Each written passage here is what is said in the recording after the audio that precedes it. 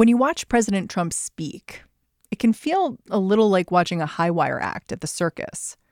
With each word, he dances closer to an edge.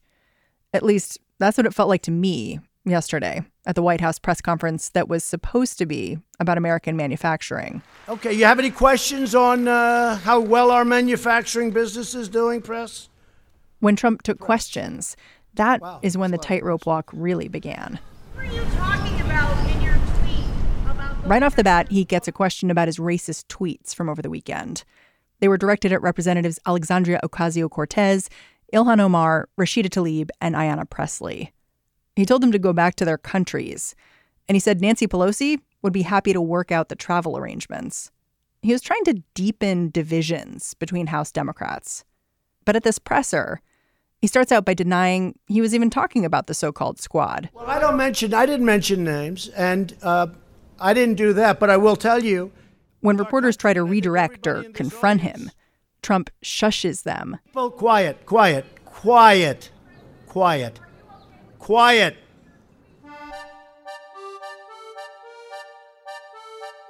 He swings into racism, then he backs away, shrugging his shoulders, like nothing to see here. And all I'm saying, they want to leave, they can leave. Now, it doesn't say leave forever. It says leave if you want. But what it says,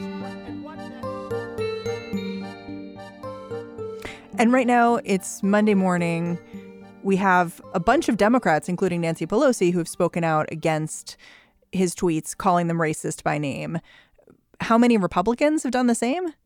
0 elected ones. Does that surprise you? No. Ryan Grim has been following this controversy from the very beginning. He writes for The Intercept.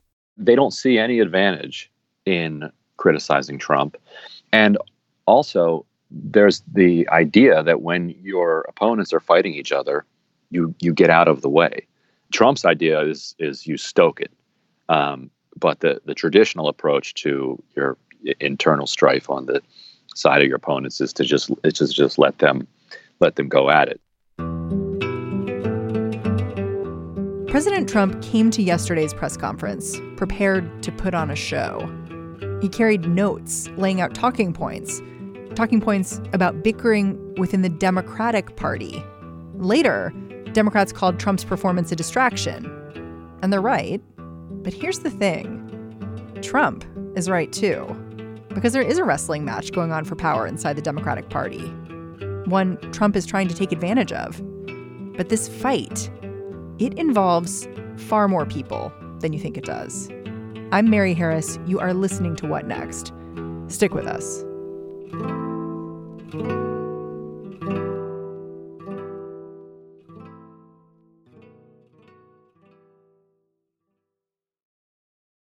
President Trump got the idea to start tweeting racist ideas about progressives after seeing reports of conflict between House Democrats, especially when it comes to issues around the border. This all started just before July 4th, when Congress passed a $4.6 billion funding bill for ICE and Border Patrol. Alexandria Ocasio-Cortez, Ilhan Omar, Rashida Tlaib, and Ayanna Pressley all voted against this measure. They were holding out, hoping for stricter enforcement of health and safety measures for immigrant kids and families. And that's when you started seeing the real vitriol kind of pouring out. Ryan Grim started tracking all this vitriol, which began completely inside the Democratic Party itself. So you reported on this meeting that took place after the border bill went through, where Nancy Pelosi tried to sort of bring everyone back together. And it seemed to me that that was really the spark for everything that's happened over the last week or two. Can you take me back to that meeting? That's right. So this is the weekly caucus meeting, and Pelosi gave a talk about how staffers for members of Congress should think twice before they tweet a period. And then she said, actually, they shouldn't think twice. They should just not do it. And then she looked directly at Ocasio-Cortez and said, but it's okay if people are attacking me because every time they do, I raise more money. And when Pelosi started talking about people attacking her online, she meant people like AOC's chief of staff, a guy named Shroykut Chakrabarti.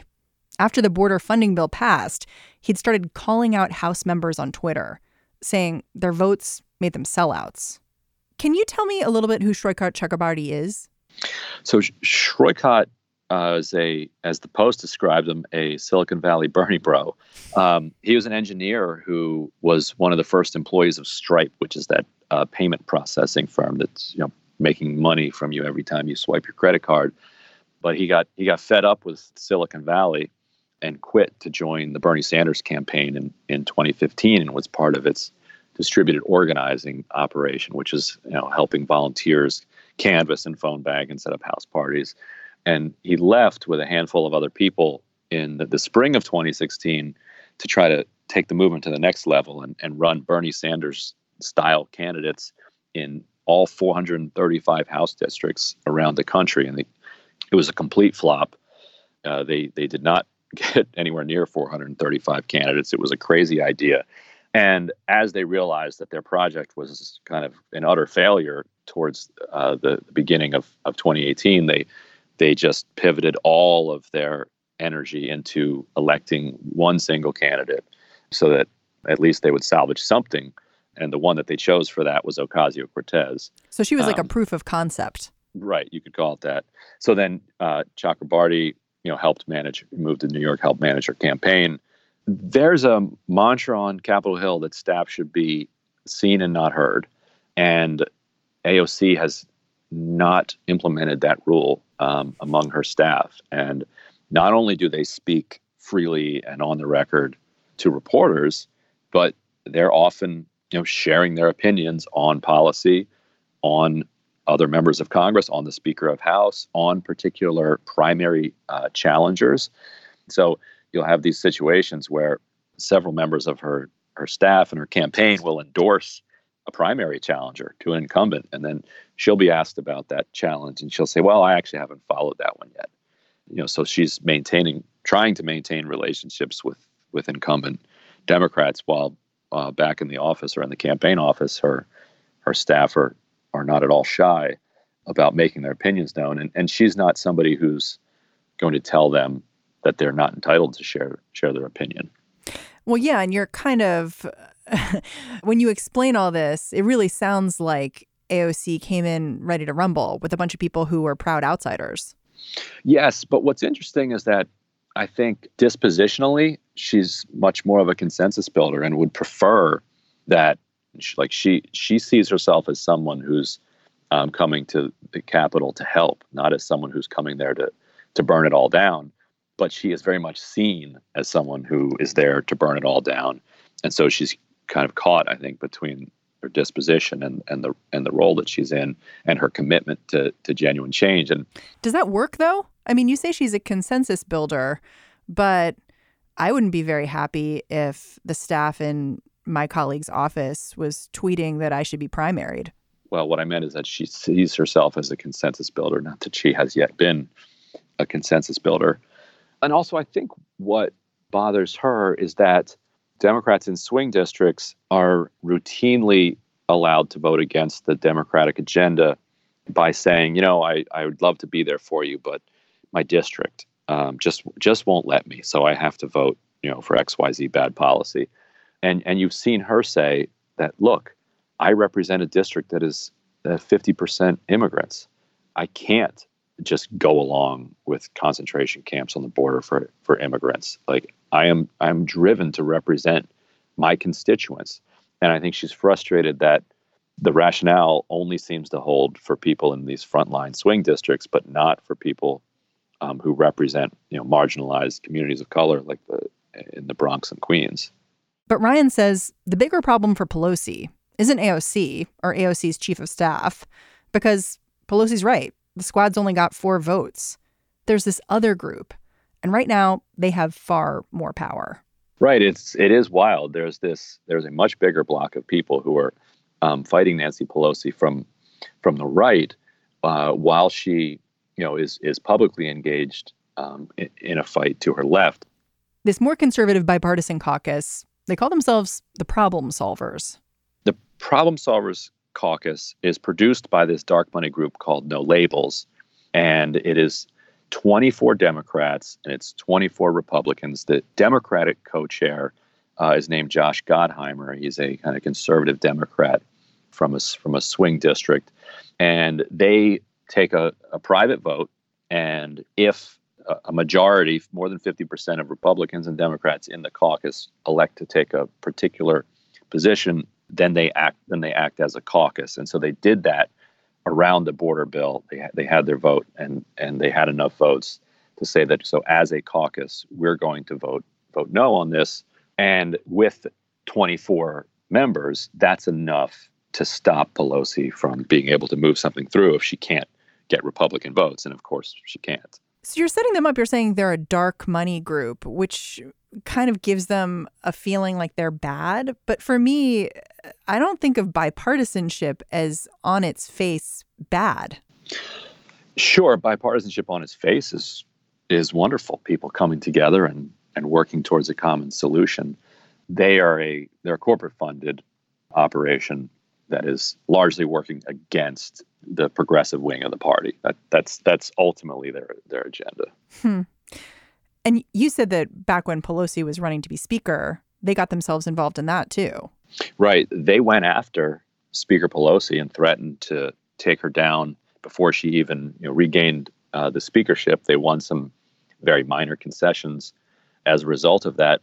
It's interesting, though, that the Problem Solvers Caucus doesn't represent a fundamental threat to the way that Democrats do business. They're not challenging, how the party operates and what the party stands for. They're engaged in more kind of tactical fights and trying to pull the party to the right a little bit, whereas the squad and kind of the movement outside the House around them says that no, like the way that the Democratic Party is organized around big money, around corporate money, and the interests that it serves are entirely wrong, and it needs to be restructured along these lines. And so I think that explains why, even though it's the problem solvers and the right wing that are messing Pelosi up, it's the squad that has her attention. It's interesting to me looking at what took place over the last week or two, because it seems so similar to what happened back in January during the first weeks of Congress, where Pelosi was running for speaker and AOC occupied her office to protest her take on the Green New Deal. But then in the end, she ended up voting for Pelosi. And it seemed to me, and it was the moderate Democrats who actually were the ones fighting Pelosi's speakership. And it seems to me like Speaker Pelosi and AOC have this stylistic difference where Alexandria Ocasio-Cortez sees it as her role to provoke and push things forward in that way, to speak to people through Twitter and get people having a conversation that way. And Speaker Pelosi is much more about using that megaphone internally at all of the members of the House.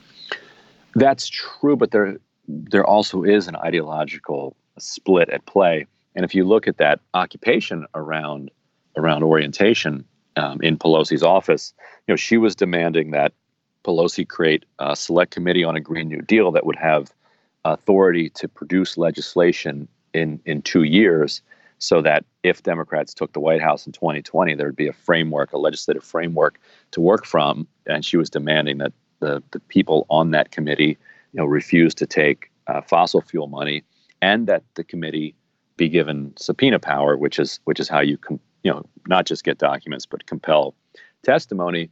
And none of those demands were met. In fact, the committee that Pelosi created around climate in 2007 had subpoena power. And now here we are 12 years later, and this one didn't. And so AOC felt like it was far short of meeting kind of the scale of the crisis. And so when Pelosi invited her to be on this committee that she did end up creating, AOC turned her down, and the two have not spoken since then. Yeah, it's interesting. I listened to an interview with Alexandria Ocasio-Cortez this weekend where she addressed this very moment and how, the last time we talked was when she invited me to be part of the select committee. We don't really have a relationship. And it was interesting because there was no follow-up question of, well, okay, let's say you have to compromise in some way. You have 3 demands. Only 2 of them can be met for whatever reason? Like, how are you willing to compromise? And I think that's what's so challenging about this conversation back and forth from the progressive wing and, you know, the more stalwart old school wing, where to provoke is great. But then the question becomes, how do you get something done?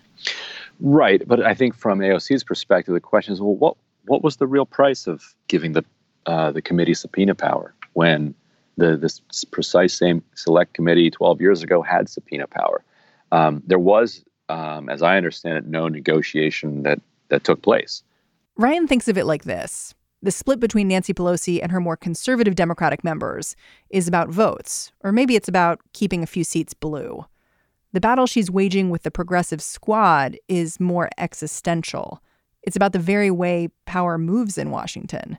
And he thinks about the disagreements between Pelosi and the squad as a generational divide. What you have to remember is that AOC was born in 1989, the year after Reagan left office, while people like Chuck Schumer, Nancy Pelosi, Steny Hoyer were already into their political formative years, late 70s, early 1980s, when Reagan comes in and wipes Jimmy Carter out. And even more importantly, and I go into this in my book, Democrats lose 12 Senate seats that year. And they lose absolute liberal lions, people who had stood for what liberalism meant in the 20th century. And so this identity crisis really strikes Democrats in that period. They were already on their heels after McGovern getting wiped out in 1972, and now into power sweeps this kind of knuckle dragging, C-list actor who's repudiating everything that the party has stood for half a century. Knuckle dragging. And well, that's how Democrats on the coast had viewed kind of the leadership of this new right movement, not as Rockefeller Republicans that had a different take on what the inflation target should be, but as people who just had a completely different vision of what the United States should be. Yeah, a vision that, you could say has taken years, but is, maybe being carried forward at this moment. Right. And it convinced the Democrats of that time that the way for them to hold on to some modicum of power in this, what they now understood to be a center-right country or a conservative country, was to moderate their tone and their policies and just try to match Republicans dollar for dollar with corporate money. And that really is where you see the pivot, toward kind of high dollar corporate PAC funding approach. And I'm glad you said that, because I feel like it's the shadow conversation behind all of the conversations about these back and forths over Twitter, that we're really talking about money and power and who has it and who doesn't, when we're not ever saying those words out loud. We're instead talking about catfights on Capitol Hill. And I think it's interesting that for some reason we're not calling that spade a spade. Mm-hmm. Yeah, I've spoken to a number of people who are deeply involved with the Democratic donor class, and they've been saying for months that the number one thing that high dollar Democratic donors want to talk about, no matter what the agenda of the meeting is Ilhan Omar, AOC, and the squad. Why? It began with Ilhan Omar, the battle over whether or not her comments about Kevin McCarthy and the AIPAC and the Benjamins were anti-Semitic, but it evolved into this feeling of crisis, that they're losing hold of the party, that there's some new force is taking it over that they don't understand it, and that they think is going to lead to some sort of electoral cataclysm. Or at least higher taxes. Or at least potentially higher taxes. Somebody like Nancy Pelosi spends an extraordinary amount of time with the Democratic donor class. And so she's been hearing, criticism of the squad since the very beginning. And that donor class has wanted to see them put back in their place. There's sort of a contradiction in Pelosi's claim that they're just 4 votes and they're utterly powerless, and her behavior the last several weeks. The Speaker of the House doesn't tend to spend weeks on end engaged in a war with an entity that's entirely powerless. And, if they can get to the numbers that the Problem Solvers Caucus have, then all of a sudden the power dynamic changes. Ryan Grim, thank you so much for joining me. Oh, thank you for having me. Ryan Grim is the DC bureau chief for The Intercept. Full disclosure, they have done some work with AOC. Ryan's new book is called We've Got People, From Jesse Jackson to Alexandria Ocasio-Cortez, The End of Big Money and the Rise of a Movement. And that's the show. What Next is produced by Mary Wilson, Ethan Brooks, and Jason DeLeon. If after this conversation you need a good laugh, and who doesn't, honestly, go on over and check out The Gist. Today's guest is Jason Zinoman of The New York Times. He's talking about the current state of late night TV, and he's going to wax nostalgic for David Letterman. I'm Mary Harris. We're going to be back with you tomorrow.